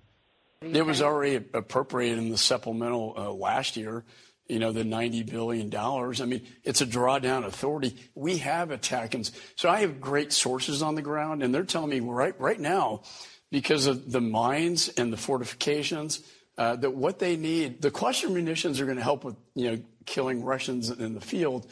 However, they need the longer range artillery to hit the depots, the energy, the logistical supply lines.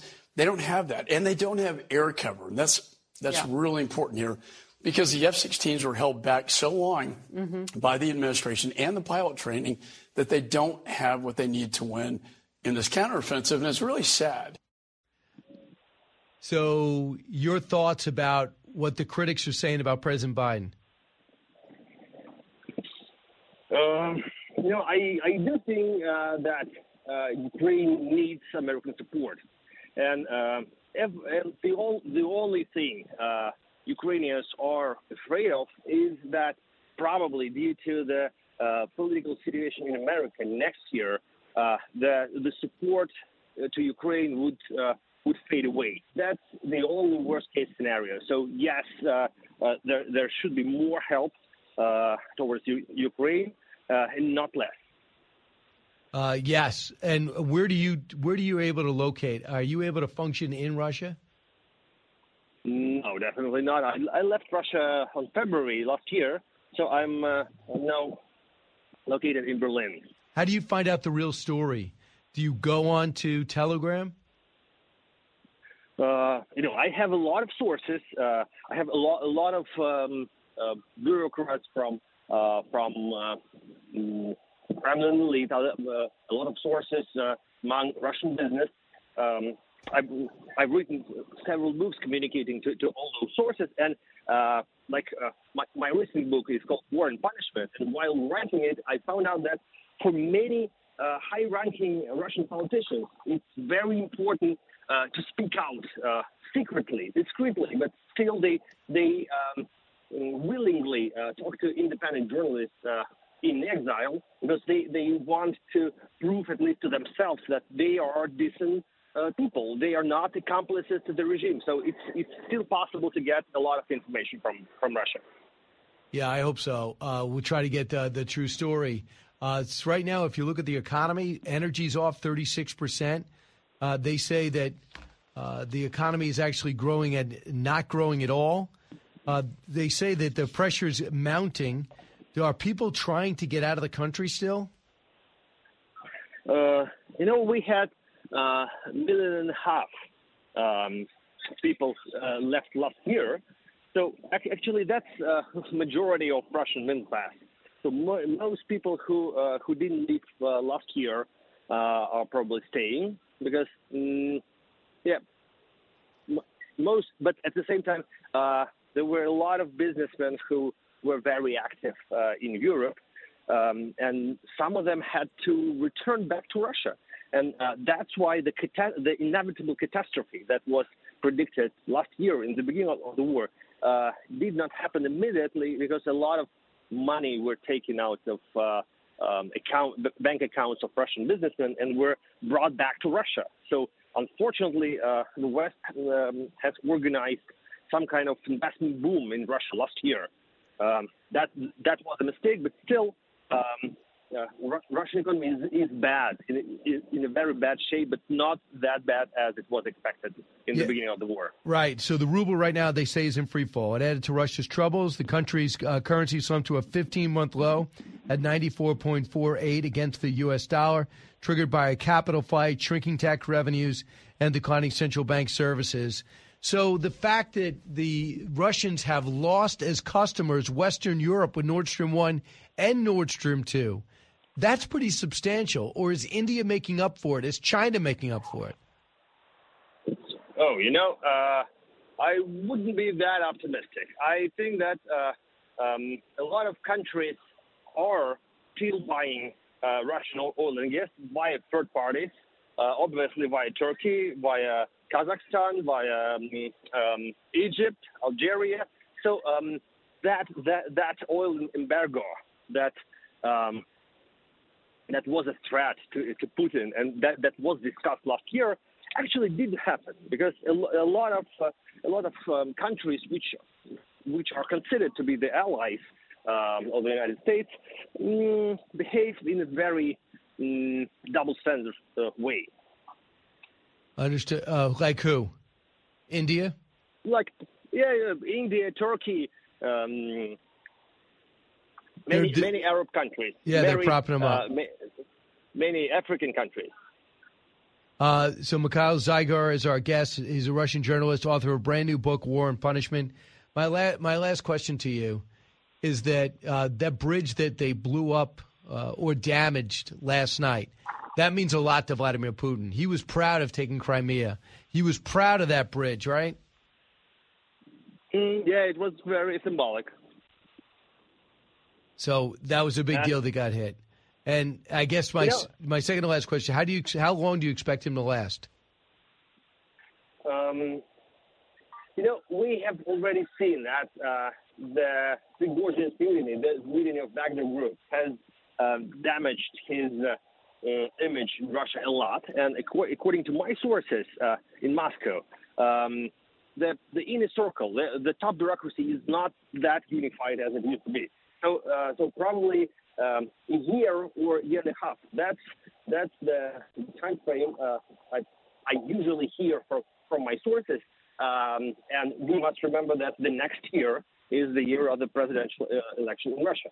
So that would be a huge challenge for him. Not as he's not going to be challenged by any politician, but the elites are not so sure that they want him to stay. So that will be the most dangerous challenge to him. Yeah, good luck. See if he has a just election. He has a way of getting his own way, poisoning his enemies and making sure that he wins. So very important. Mikhail Zagar, thanks so much. Thank you. 1-866-408-7669. I'll come back, take your calls. Bill Hemmer at the bottom of the hour. I want to talk about 2024, and we got those Gilgo Beach murders. They look like they got a guy. It looked like the numbers could grow. I talked to the police commissioner this morning. They reconstituted the Gilgo Beach cold case, put together some DNA, and found a guy in the middle of a suburban community on Long Island. Amazing. A guy somewhat successful as an architect, sadly a killer, an evil, a devil incarnate. Amazing story. Brian Kilmeade Show. Expanding your knowledge base. It's the Brian Kilmeade Show.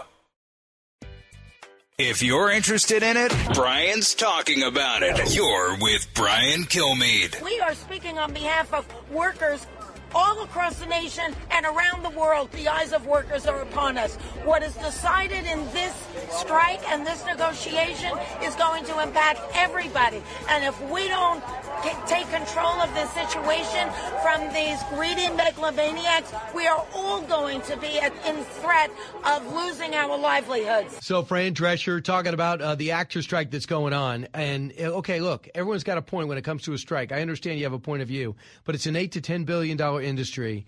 You're telling people again who have been staying away from the theaters, we're stopping.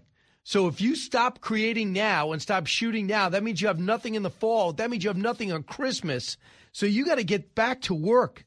So they want the media moguls to take a pay cut, everybody else take a pay cut. But meanwhile, they launched this whole woke philosophy, which alienated a lot of people from the movies. They have streaming, which is a tremendous opportunity, but it's cut rate, I guess, for actors. They're worried about AI. I understand that.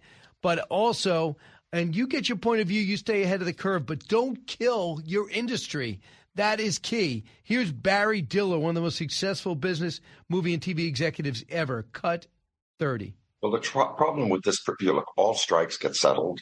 The issue for this one is when, because you have almost a perfect storm here, which is you had COVID, which sent people home to watch streaming and television and killed theaters. You've had the results of huge investments in streaming, which have produced all these losses for all these companies who are now kind of retrenching.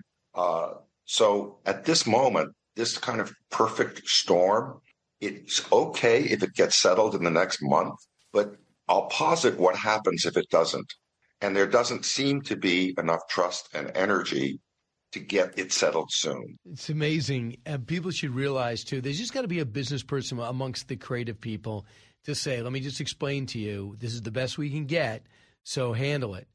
With AI, you don't want people just knocking off your voice and using it, not paying you.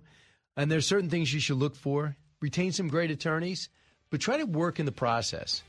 Why don't both sides understand that the whole industry is at stake?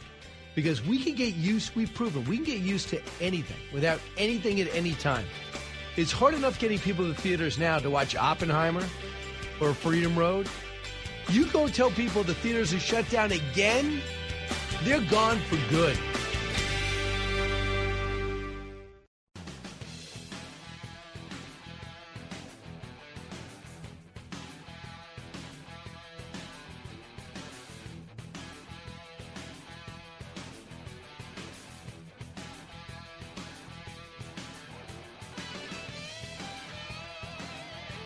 Radio that makes you think. This is the Brian Kilmeade Show. Hey, this is Rex from the BNI Group. I actually heard you are no longer part of the group. I still wanted to talk to you. I had a question for you. And also wanted to touch base. So if you get an opportunity, you can always try me at the office, or feel free to use my cell. Hope you're doing good. Hope to talk to you soon. Thanks. So Dominique Vidal put that on TikTok because he got a voicemail from Rex Heuermann. They were in a mixer or networking event for architects, and she had dropped out, and he was felt intrigued enough to get her number and call her. And this is what she said about interacting with, now we know, of the notorious Gilgo suspect. He has been linked to 3 murders, most likely 4 shortly, and it could be in double figures. They pulled 200 guns, not 100, not 92, over 200 guns out. Here's what Dominique said, cut 29. He asked me if I knew about the Gilgo Beach murders. And back then, I was like, oh, he's just from that area. But now I just see it as a serial killer kind of just putting it in somebody's face. So that's her. That's her interaction. A lot of people are going to be saying this. He was my neighbor. I don't know how many people are going to say he was my friend, but they had to watch him for a while. Yeah. And the one thing that the police commissioner said, Bill Hemmer, did I properly introduce you? No, you didn't, but that's okay. But he's 5'10" and a half, 180 pounds. Out of Cincinnati, Ohio. Cue that up from Saturday night. Anyway, good to be with you, and good morning to you, sir. Yes, and just to finish up this, because we'll talk about that, is that so that was a make sure he called her back. Can I tell you what's Thank crazy goodness about, he didn't get back about with her. that audio that you played there? She says that he said to her, have you followed this serial murder case? And chances are, Brian, based on his Google searches, what the investigators have told us so far, he may have talked about these cases to a lot of people. We may find that out to be the case in the end. But what he told her is that, there could be a serial killer in my town, in my neighborhood. I think that's getting pretty specific. Would you not agree? It is. It's almost as if, like an arsonist sets a fire, comes back to watch the fire burn. And I think there's a little bit of this voyeurism going on, if indeed it's proven in a court of law, that he was doing these Google searches and looking for images of his victims, images of the family members of the victims. Yep. And then perhaps contacting a burner phone. At least a couple of them. Well, with a burner phone. And evidently, I thought the burner phones were untraceable, but evidently they're not. Right. So just like your WhatsApp, just like your Signal app. I got a WhatsApp for security. By the way, the lesson in all this is that nothing disappears and nothing vanishes. So a lot of people, I think it's good police work, especially when they reinvigorated the case.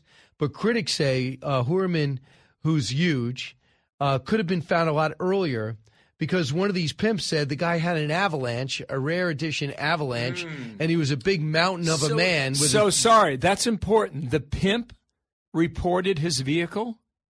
Yes, avalanche. So we had the DA on today, and I said, what gave you the tip on the avalanche?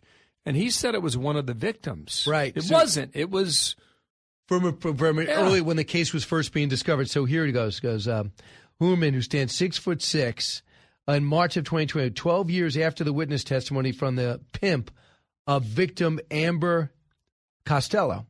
So the pimp spoke about Amber Costello, urging police to look into a suspect he describes as the size of a mountain and look like an ogre.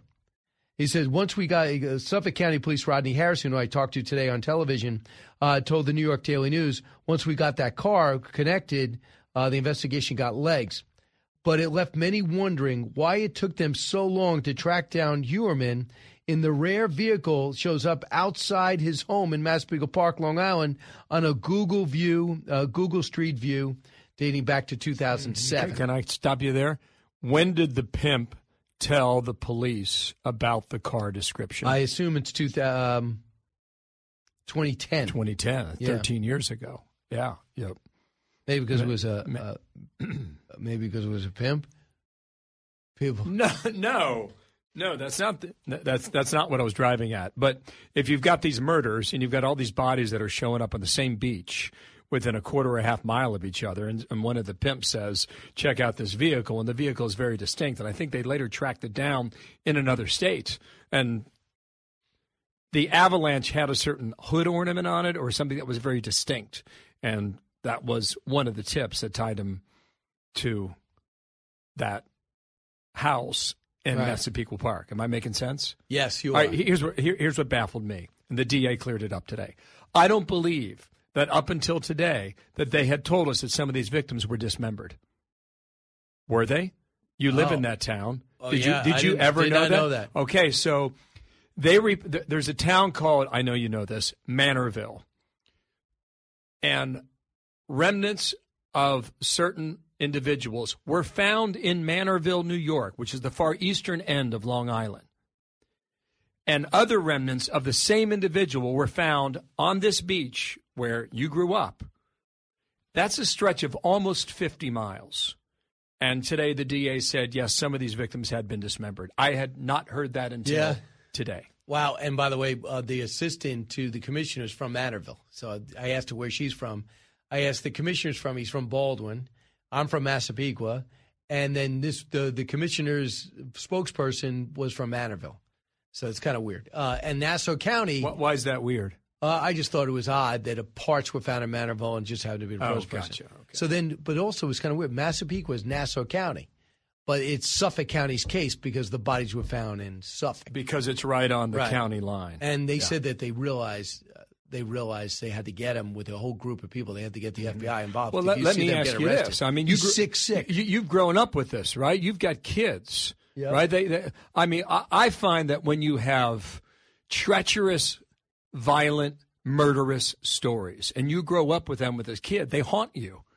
And I imagine your kids have probably thought about this. Right. You know what? Do you believe, as a guy who's followed this case for a long time, that they did a good and fair job in trying to solve this case? These cases. Well, I'll tell you what, Dr. Michael Baden was on when these cases first started turning up and the bodies started becoming out there, and it was in these thick areas of the beach, which is, it's overgrown, though humans go there. And he said to me, he was befuddled by it. He was intrigued by it. So he wasn't saying this is so easy. He was saying we thought for a while the Gilgo murders were going to be an everyday thing, like John Benet Ramsey. Yeah. And we kind of petered out with it. So I'd be very interested in what Dr. Michael Baden says. I'm not really a big murder mystery guy, so I can't compare it to anything. I'll follow the case for a while, and I'll make an opinion in a year or two after they get to the bottom of it. But the fact is his voice is on voicemails to the victims. And they describe a guy with this creepy voice with a New York accent calling the family afterwards. That's kind of crazy. With a burner phone. This is the family of Melissa Bartholomew. Sorry, but you just played a clip of him on audio tape, yes. Right? He's 6'6", 275 pounds. They must have had this clip for a long time. I don't know. She put it up on TikTok. And this clip was not from a murdered family. It's just someone they interact with professionally. Gotcha. 10-4. Distinction made there. But this road along this beach, call it Ocean Road, call it whatever you want. Parkway. It runs for miles, right? And there's huge dunes sometimes on both sides of the road, correct? Huge. And people go there and they camp in the summertime and they hang out for weekends. And you'll see some houses tucked away. Or some weeks at a time. So it's what I would consider to be out of the way for New York's Long Island. New York City's Long Island, but for Long Islanders, it's a common place. I mean, it's one of the most popular beaches in the country. But you could get... but now where do you go? That's a private beach. I guess I'm arguing that you can get a lot of privacy along this parkway. Yes. Yeah. But if you pull over, that's odd. If you pull over, you're stuck. So that's what, there's only a little bit of grass and there's vines. So if you pull over, you better be a cop. They're going to come over, hit you quick, and they're going to find out what the problem is. They're going to think you're up to something. But what happens is you got the big beach is Jones Beach. Okay, got it. So Jones Beach, anybody can go, right? There's people from the city can go. But then when you go further down, further east, they get the big private beaches. You have to produce Town of Oyster Bay. Yeah. Your registration. You need a certificate on your car. Yeah, let alone so you don't just roll into it. This killer would have had all those beach passes. Yeah, he would have had them. Absolutely. All you do is apply for them. Yeah. They don't ask you, are you a killer, or do you think you'll ever dismember a prostitute's body? Yes. He would have probably answered yes. So, but we don't know. But they said the FBI had to come in on him. They were concerned this guy is so huge, we better bring a lot of guys. Do you see how many guys surrounded him? Mm-hmm. So right now they said that Joe Rifkin confessed right away and said, I got a lot more bodies. He was proud of it. This guy has not done that. Mm-hmm. So it could be much more difficult. A couple other things. This is in a community where the houses are about on 60 by 100 or 40 by 100. There's a sidewalk in front of these whole areas. Feet? Yeah. Okay. So these are lots, small lots. You're kind of attached to everyone next to you. So everyone, it is total middle-class America. In Massapequa Park, where very he nice lived, area, yes. great schools. Yeah. But this is not one of those areas where, that guy down the road, I never saw him. You see everybody in your neighborhood. Mm-hmm. The driveway's next to the driveway, next to the driveway, next to the driveway. So I think we're going to be getting anecdotal stories coming out. And also, I got to tell you this. There's a park right down there called Brady Park. And Brady Park just had a woman on a bicycle said that this guy describing him, she saw the picture, was absolutely him. He was talking to her 2 weeks ago. And this was written up in the New York Post. Uh-huh. So he was about to move again. He's like, you're a good-looking woman. You know, what can tell me about yourself? First, he asked for the time. Then he asked him, hey, can I see it? Next thing you know, he goes, can I see your phone? You have a boyfriend? Can I see it? And she got freaked out, and she went as fast as she can. She called to have her family pick her up. And then 2 weeks later, ends up being this 6'6" guy, the same guy. So he was about to attack again. Yeah, he's 59 years old. Mm-hmm. And did your kids have any questions for you over the weekend? No, because my kids are a little older. I go 20, 22, 26. Yeah, but they're 10 years old when all this stuff is going down. Know. Yeah, I should have thought that. We're just going 100 miles an hour. I should have stopped and said, we were just going, first. I'm not saying you're a bad dad. That's what I'm getting from the question. I mean, I grew up in Ohio, and the Amityville horror story freaked me out. That is the next town next to me. I am aware. That's why I bring it up. So you're still freaked out. So I would say this. The only thing we thought of is this. It took us forever to lose the Joey Buttafuoco story, the biggest embarrassment to Massapequa, and the Baldwins are in the move. Alec Baldwin just killed somebody. Mm-hmm. We know Born on the 4th of July from Massapequa, Ron Kovic, played by Tom Cruise. Yeah, good. That was kind of a good story. Yeah, amazing. Jerry Seinfeld's kind of a successful comedian. I'd like to focus on that. But now, forever, if you bring up Massapequa in Washington State in the middle of the woods, they're going to go, well, you'll go killer. It's a lovely community. And you've got a lot of good and a little bit of bad. I brought Dana there. Dana seemed to really like it. She thought it was. I don't know if she's going to change her opinion now. Wow. So you did the second ever in North America co-host quiz. How? Oh, sorry, we changed topics here. Yes. Okay, so you do a show on Saturday nights. It airs at 8:00 Eastern Time and repeats at 11. It's called One Nation. One Nation, right? And you've been kind enough to help me out in the past. You came up with a new segment idea. I would say wait. And the segment idea is to take two co-anchors from Fox and see how much they know about each other. Yes. How do you think Dana and I did this past weekend? Unbelievable. Come on. I thought it was really good. Really? We missed a bunch. But you were close. Oh. But, I mean, it showed you were in the game and you thought about it. I got to give our group, we came up with good questions. I agree with you, yeah. I think the whole thing is like, how tall is she? We don't want that. We want something that makes you think, also not to embarrass you. Right. So, obviously, we asked the dog question, knowing Visha's Vishlas. Correct. 2, and you got 2 of 3. Correct. Which did not go over well, by the way. But you only missed 1. I agree. I mean, you and I would land there, but not so much with Dana. With Dana Marie. Right. The Baghdad question about what hit her. That was a great one. I thought it was the cover of the microphone, but I couldn't think of it, and it wasn't. It was a microphone stand from across the room because she drew me a diagram the next morning. Here's what happened. This is where I was sitting. This is where Bush was. This is where the shooter was. This is where the Secret Service were. And right. So famously, now I understand it. The press but secretary. Here's the offensive part of all of this. You know, who do I learn the most from? Who do I want to get a beer with? Oh, yeah. You always want to get a beer with Hemmer. So the question was, what anchor do you work with? Knowing that she co-hosts the 5-2, who do you learn the most from? Who do you want to get a beer with? And you got it right, didn't you? I nailed it. Gutfeld, and then you have a beer with you. It's a little like, who do you learn the most from? It's a little slightly on the offensive side. I would be offended if I were you. I would not be surprised there was some. Thank you for finally seeing one side of me. Yes, right. Finally, I could see you're very sensitive, much more insecure than I thought. Right, but I could see there'd be tension I saw tension on the set today. Today, without this, just doing our show. You saw it too, Allison, didn't you? Which time on the show today? Not for a minute was there tension out there. Not for a second. Over the quiz. What you should do is broadcast what happens during the commercial breaks. That would be pure entertainment. And America would watch. We'll find out what that means in a moment. giving you everything you need to know. You're with Brian Kilmeade.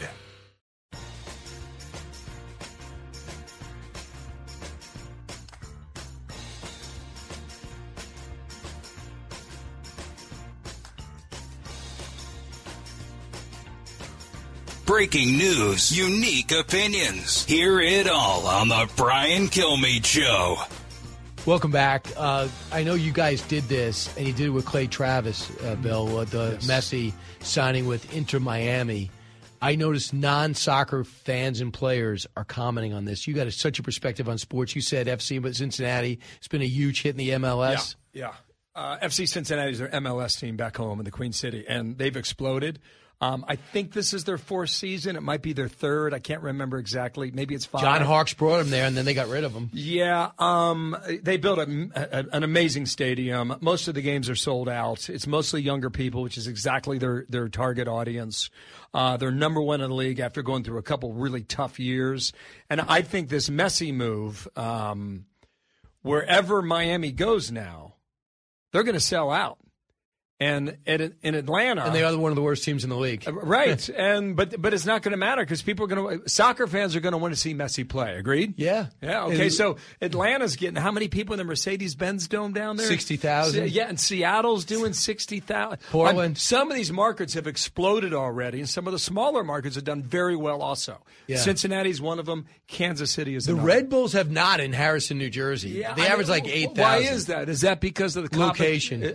Why? A location and competition. Harrison, New Jersey is not easy to get to. You got to hop on a PATH train, got to go downtown to go to PATH train. If you want to drive there, your kid's on the team, you'll deal with from Long Island. Harrison, New Jersey is west of the city, is that right? Yes. Is that about right? Yes. Okay, got it. Anyway, big move for MLS, and we'll see how it goes, but I think it's going to be huge. I just wish they didn't do an Apple TV deal. I want to see them in regional markets, on MSG, on local. I probably wouldn't watch a frame of it, Brian. I'm going to watch every frame of you tomorrow, 9 to 11, with Dana. Thank you.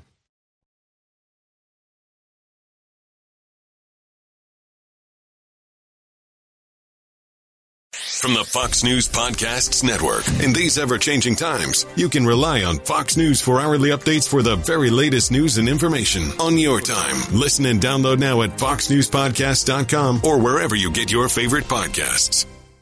Listen to the show ad-free on Fox News Podcast Plus, on Apple Podcast, Amazon Music with your Prime membership, or subscribe wherever you get your podcasts.